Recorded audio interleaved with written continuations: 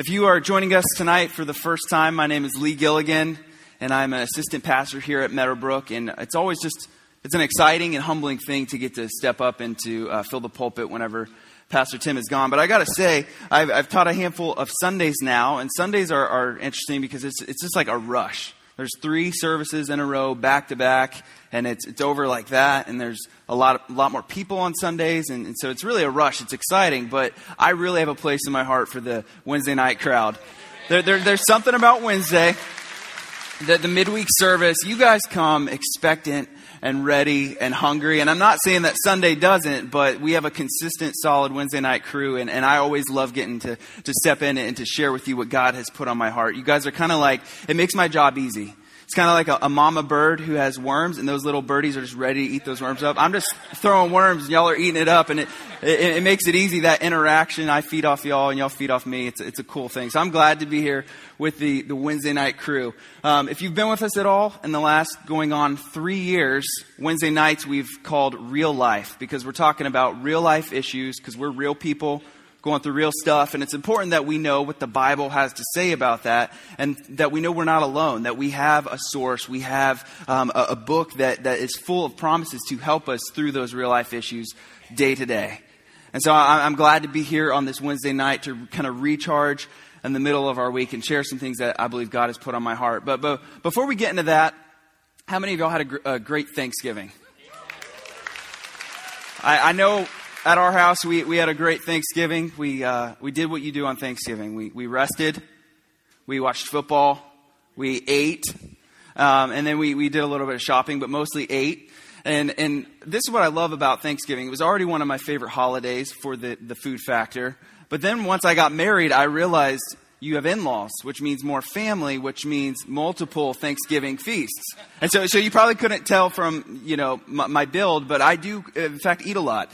And I keep being told that one day it'll catch up with me. But anyways, we got to enjoy multiple spreads on Thanksgiving, but we spent the bulk of the day at my parents' house, and the Gilligan home front. We were all kind of there chilling, and we had a great spread. And if you name it, it was there. And my little boy Gavin, he's at that age where he's really in a growth spurt. And so he eats all the time. But the thing is, he never eats when we want to eat. And he never eats the same things that we eat. But he is eating. And so we lay out this spread on Thanksgiving dinner. And Gavin decides he doesn't want any of that. He did want to eat at the same time, but he didn't want that. He wanted strawberries and goldfish. And normally, that's not as bad as the things he would normally want. I mean, that's somewhat healthy. But I'm looking at all this food, turkey and dressing and mashed potatoes and you name it. And he wants goldfish and strawberries. I have a picture of him on Thanksgiving Day. That's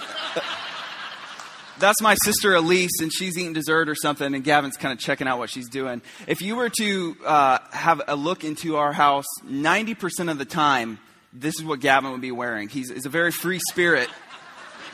He's very comfortable in who he is, and so he loves sporting the undies. So that's Gavin on Thanksgiving. But we definitely had a good holiday. One thing that we always do on the week of Thanksgiving, all the families together, that's usually when we get together to take our pictures for our Christmas card. And so we're going to be handing out our Christmas card to all of y'all here in the next few weeks. So we got together this last Friday to take those pictures. And I got to say, it wasn't our most successful photo shoot. I have 2 kids now, and they weren't really complying with the photo shoot and just the lighting and just a lot of things. It was kind of not as easy as it's been in years past. And so we did get some money shots. We got some keepers. We got a Christmas card. But there were a few outtakes that I found funny, and I wanted to show you this one picture. All right, just look at it real quick. Now go to the second version of this. There we go. The first thing that stands out to me is the fact that my brother Josh is like 5 feet away from the rest of the family. He's always been the middle child, but I wasn't aware he was the black sheep. And then there you have Gavin, and I don't even know what he's doing. And so you wonder why it might have been a bit of a challenge for us to get a good shot. Those are a couple of the reasons right there. So I've talked about Gavin a bit. I always do my best to, talk to you all about my kids, keep you up to date. Well, I also want to show you a picture of my little Cora. She's 7 months this week. And that shot on the left, that's her that day, the family shoot. And then that other one is this morning, actually, in front of our Christmas tree. So life is fun at the Gilligan house, and a lot to be thankful for. I mean, we've all got a lot to be grateful for. This season that we're in, Thanksgiving and Christmas, we always have a heightened awareness, a heightened sense of gratitude. But I always kind of get checked because it's like, yeah, this is a great season, and we realize we have a lot to be thankful for. But guess what? We have a lot to be thankful for in the new year. And in the spring, in the summer, the fall, whatever time it is, we got a lot to be thankful for. Last week, Pastor Tim was talking to us about gratitude, and he talked about how Jesus, God, our Savior, is the same yesterday, today, and forever. And He's been there for us in the past. He's here for us now, and He's going to be there for us whatever we go through. And so on that fact alone, we will always have things to be thankful for. So much to be grateful for. And so this past weekend, we kicked off this new series called The Greatest Story Ever. And specifically, it's the holidays. And so we're talking about Jesus' entrance into the world. And it was, in fact, His entrance into the world that would save the world. And that event is the center of the gospel. It's the center, really, of the Bible. That whole The Greatest Story Ever centers around that act. And so it was actually Sunday. I was thinking, I try to always have something prepared if Pastor Tim were to ask me to share. And so I was actually praying Sunday. Well, then yesterday, out of nowhere, yesterday morning, he asked if I wanted to cover tonight. And so ready, in season and out, right? So it was cool because I was already kind of praying about, I almost played that scenario in my head. What if he were to ask me right now, what would I talk about? So I had some things on my heart. And really tonight, I don't have a fancy title, nothing really mind-blowing. But tonight, I want to talk to you about Jesus. Is that okay? Can we talk about Jesus? It's kind of become a joke, even where my office is. I'm next to Pastor Haran and Pastor Scott, Pastor Ron, and Pastor Musselman. And usually they'll ask me, hey, what are you going to be teaching on? And my answer is always Jesus, the Bible, God, That's just kind of the funny cliche answer. Well, of course, you would hope it would have to do with something from the Bible or would have to do with Jesus. But no, tonight I want to talk to you about Jesus, and specifically kind of a realization that I've had that really we determine what Jesus' activity, what His involvement is going to be in our life. We all can give Him a certain place in our life, and ultimately we determine how involved He's going to be in our life, in our situations, and in our families. Now, last week, you might remember Pastor Tim talked about we can look back on our life and we can see seasons where maybe we were running from God and we see, wow, He showed His grace. He protected me that time. Maybe even this week that you've been hard-headed about something and you've not been complying maybe with what God wanted you to do, but yet He still took care of you. So yeah, He does always take care of us. But what I'm talking about is on a day-to-day basis, look at the big picture, your relationship with Jesus. He's not going to force Himself upon you. We can either kind of hold Jesus back or we can welcome Him in His fullness and all that He can bring to our life. And so tonight I want to talk about 4 phases of Jesus' involvement in our life. And I had my handy-dandy assistant, who's one of our next-gen interns. She pre-wrote it for me because I've been embarrassed of my handwriting lately and I just didn't want to write it all out and take 45 seconds to write it in front of you and have the pressure of misspelling something. So tonight these are 4 phases that I want to talk to you about Jesus' involvement in your life.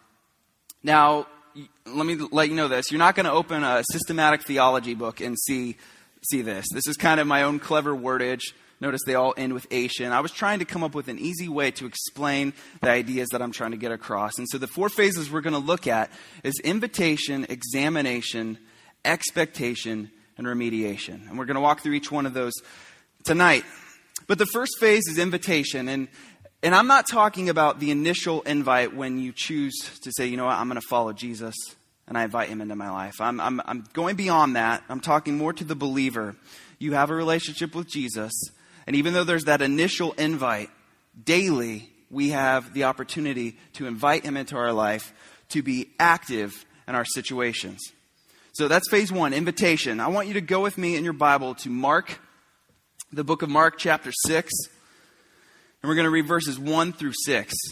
Now, this is the New King James Version, and this will be on the screen, so you can follow with me there. It says, "Then He went out from there, and He came to His own country, and His disciples followed Him.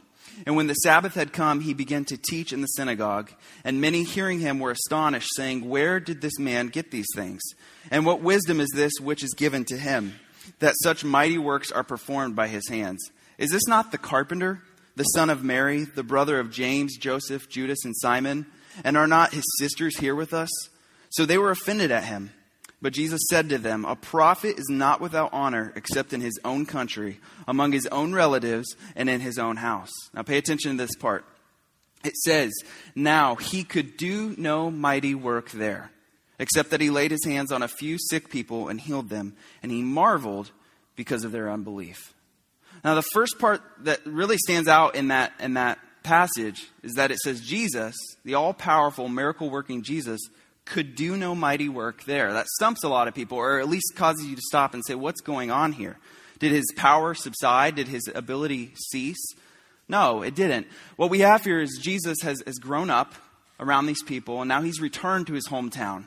And they see that he's grown in his ministry and in his teaching and in his knowledge. And at first they're amazed, but then they begin to chatter and they say, wait. This is Jesus, the boy, the carpenter. This is Mary's son. We know who this kid is. And they're familiar with him. And with that familiarity, there's a sense of honor that is lost, or a sense of awe that is lost. And because there's no honor or awe, there's no expectation for what he can do in their midst. And because of that unbelief, because of that lack of expectation, it's not that his ability subsided, but he did no work because they did not believe. The ESV commentary says there was a fundamental rejection of him, that they actually rejected him. And I believe that familiarity is a dangerous thing, because when you become too familiar with someone, like I said, there's a sense of honor or awe that is lost. And familiarity affects your level of expectation for what someone can do for you. Familiarity in a marriage is a dangerous thing.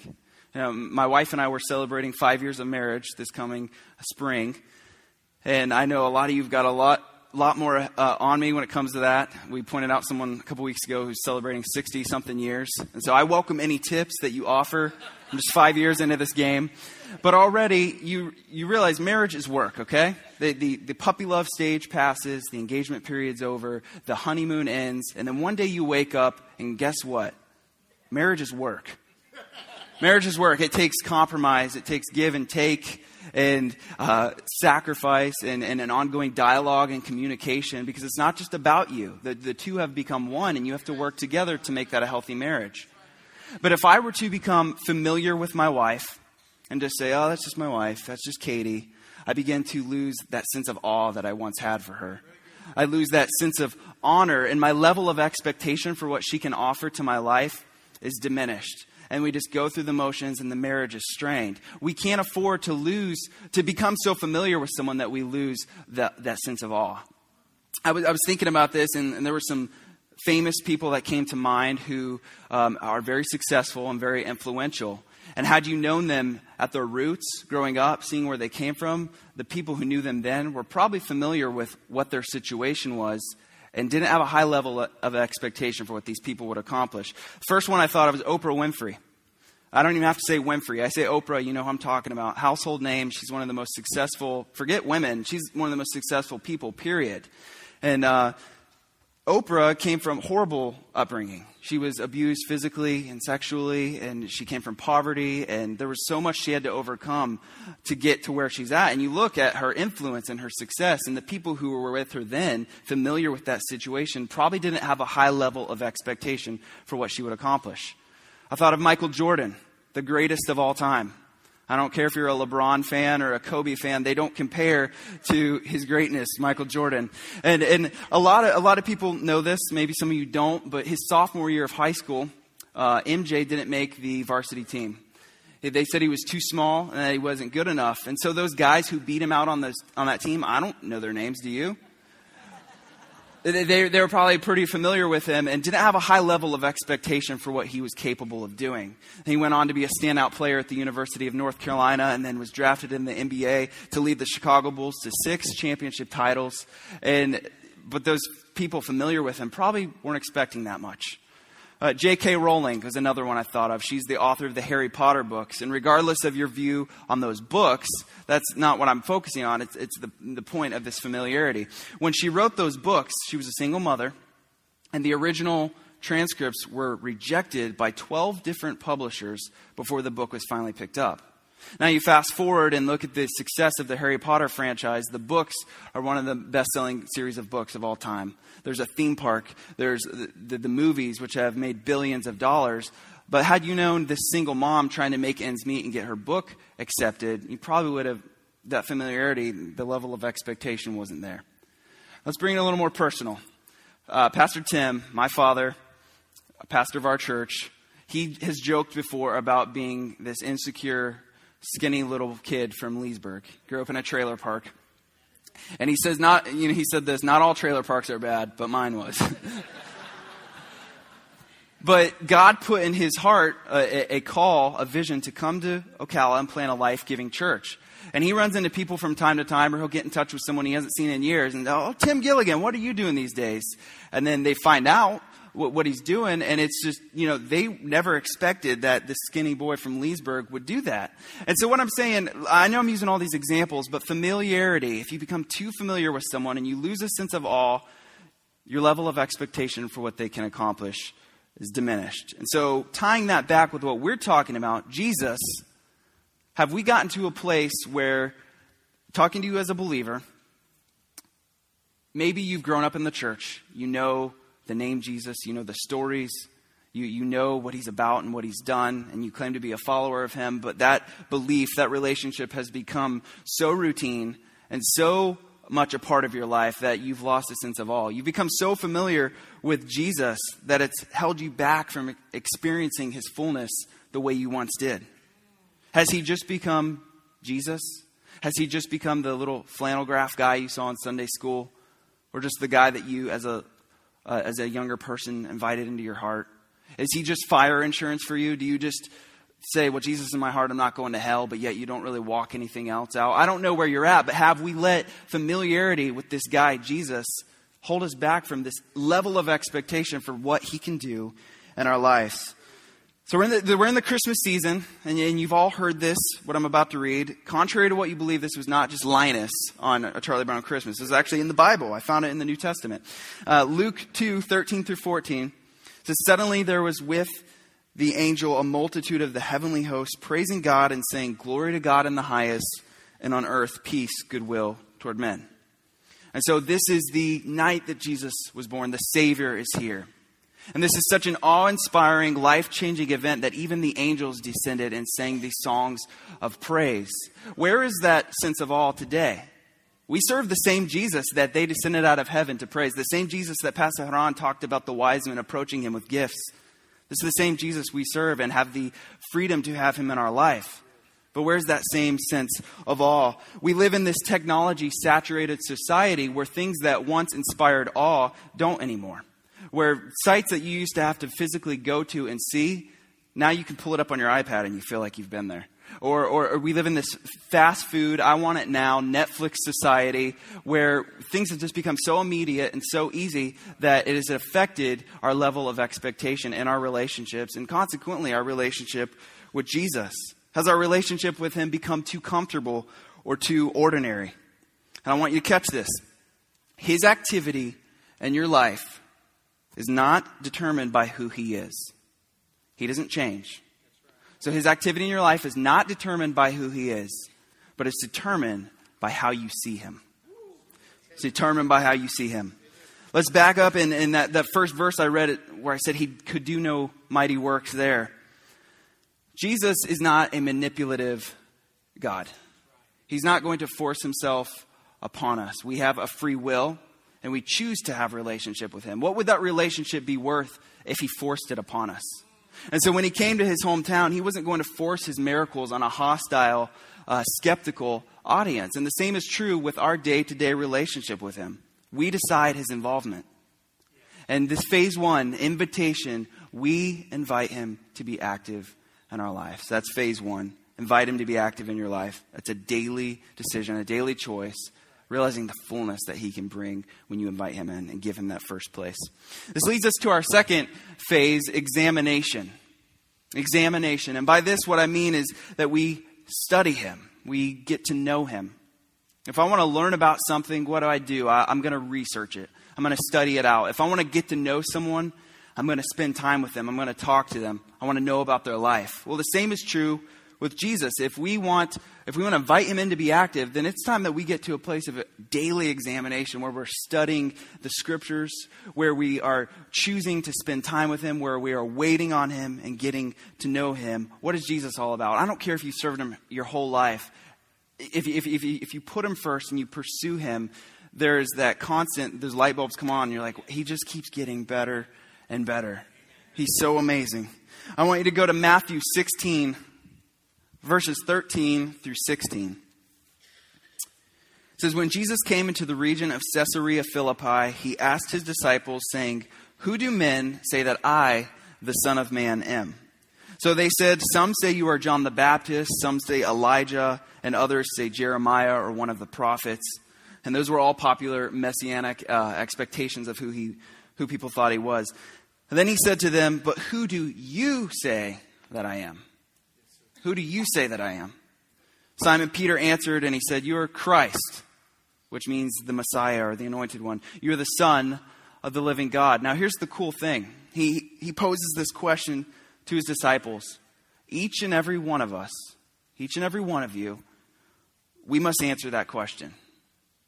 Who do we say that he is? Who is he to you? Who do you say that he is? And the scary thing is this. If you get that wrong, you get everything else wrong. Amen. If Jesus isn't in first place, Pastor Tim has taught us, then everything else is in the wrong place. He's got to be central. He's got to be first. He's got to be foundational. And Jesus is, who is he to you? Fill in that blank. If you get that skewed, or if that's limited, or if you're not seeing him for all that he can be in the light of the scripture, you're going to miss it. And that's a dangerous place to be. We've got to get that question right. Who do you say that he is? A.W. Tozer said, what comes to our mind when we think about God is the most important thing about us. What comes to your mind when you think about Jesus, when you look at your relationship with him? And so I think if we're going to continually grow in our knowledge of him and seek him, the best place to do so is the written word of God, the inspired scriptures. That is where God reveals himself to us. And realize that the Bible is for us, but it's about Jesus. That's the source, and that's where we need to go. And contrary to popular belief, Jesus doesn't just show up in a couple books in the New Testament. Jesus saturates all of Scripture. Old Testament and New Testament.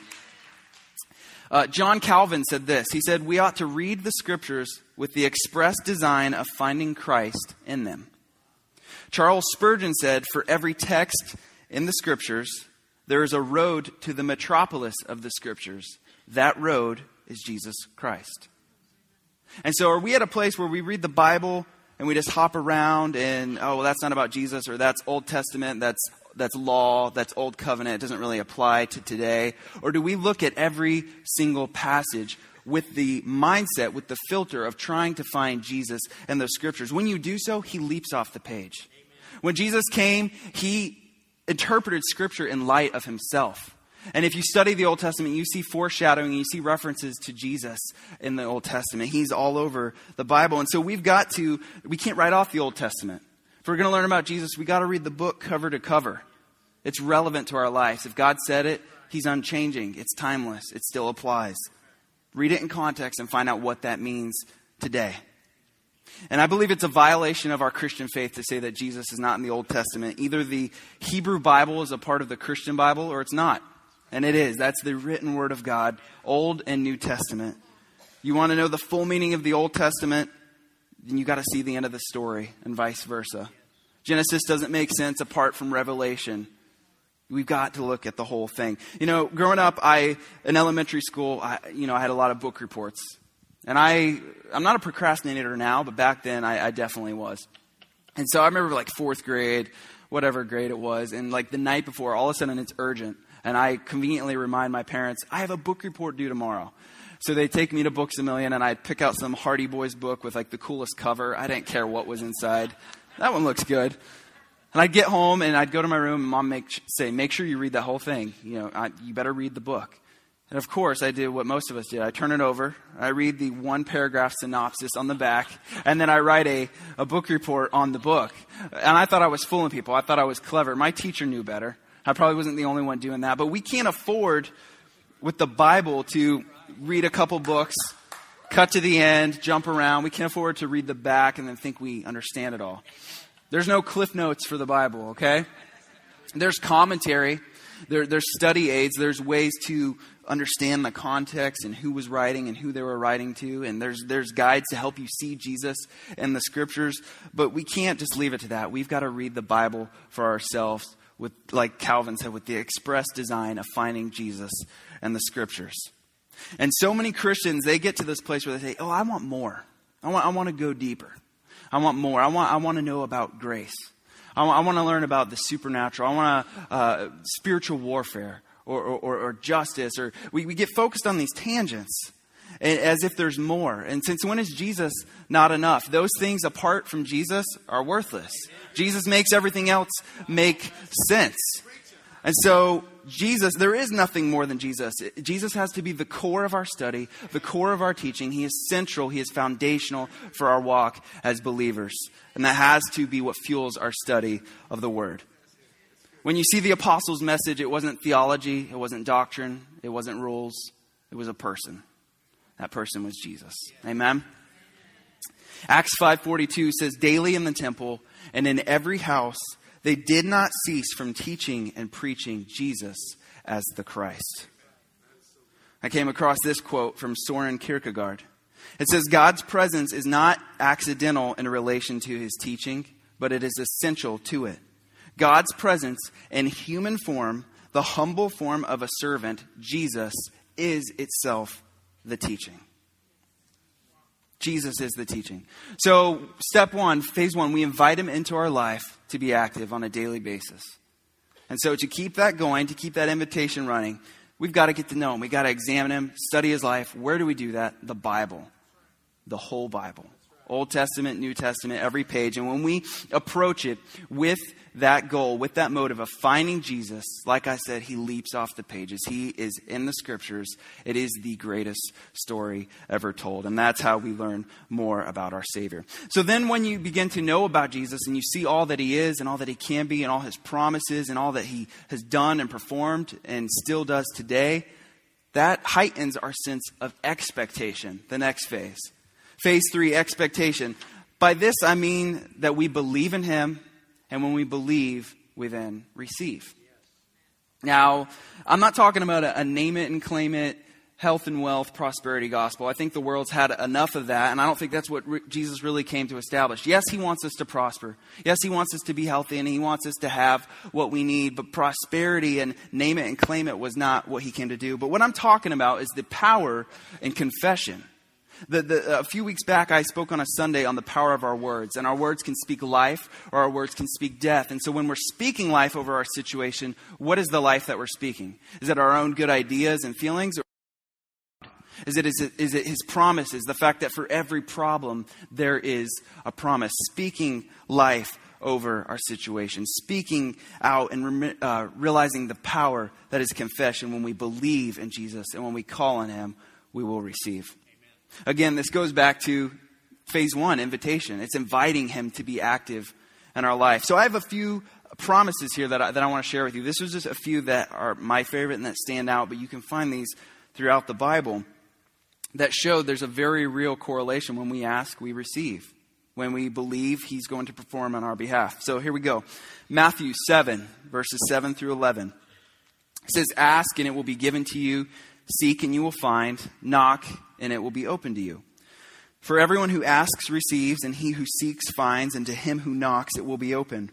Or what man is there among you who, if his son asks for bread, will give him a stone? Or if he asks for a fish, will give him a serpent? If you then, being evil, know how to give good gifts to your children, how much more will your Father in heaven give good things to those who ask him? John 14, 13 through 14 says, whatever you ask in my name, that I will do, and that the Father may be glorified in the Son. If you ask anything in my name, I will do it. 1 John 3, 21 through 24. Beloved, if our heart does not condemn us, we have confidence toward God, and whatever we ask, we receive from him, because we keep his commandments and do those things that are pleasing in his sight. And this is his commandment, that we should believe in the name of his Son, Jesus Christ, and love one another, as he gave us this commandment.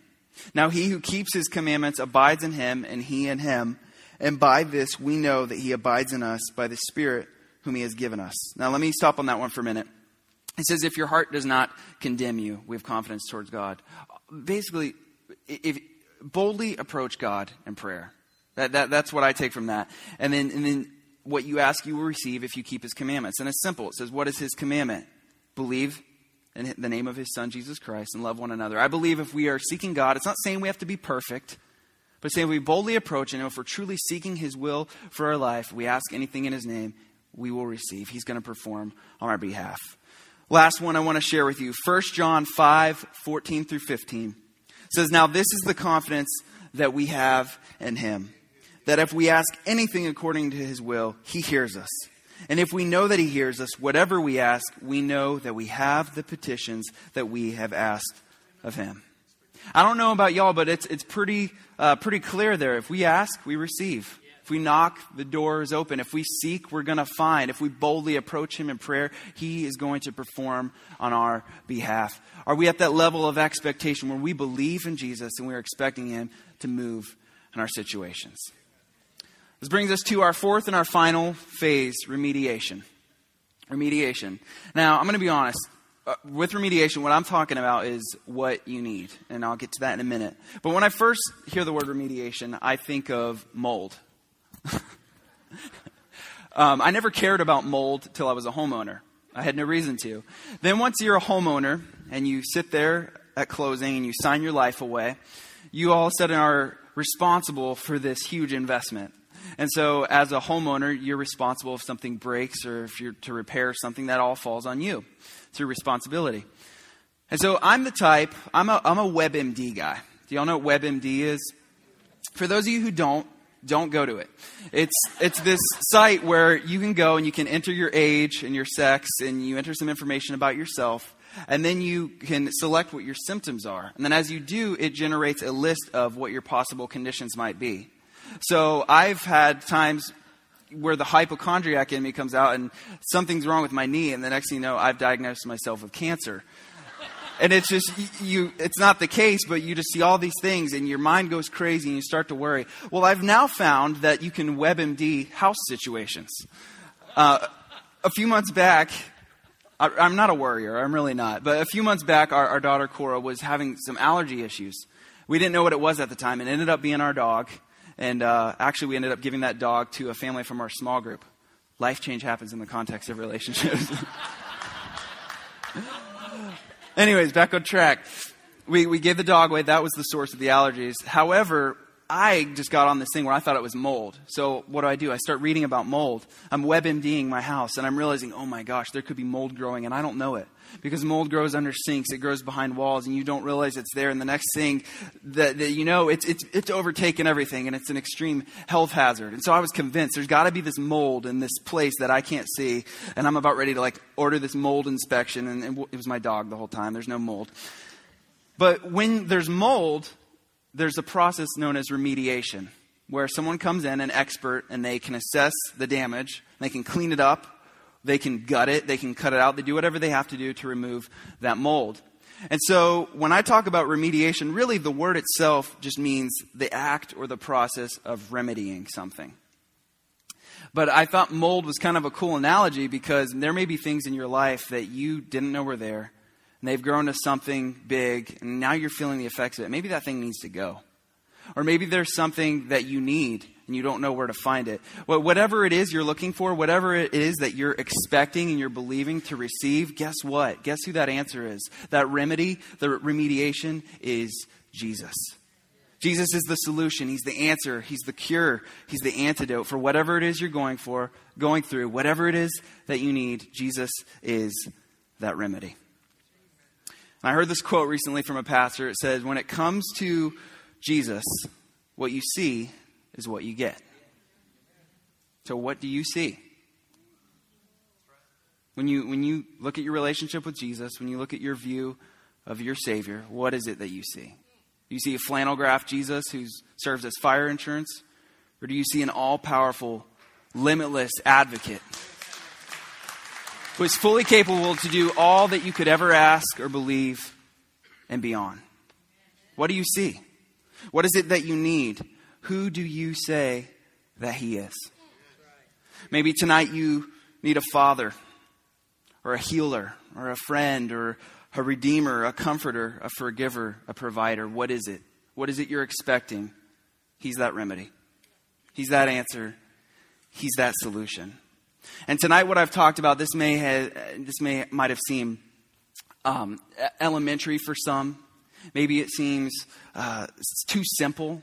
But I think a lot of times, and I already said this, we tend to overcomplicate Jesus, or really overcomplicate what it is we believe. We make it about so many other things.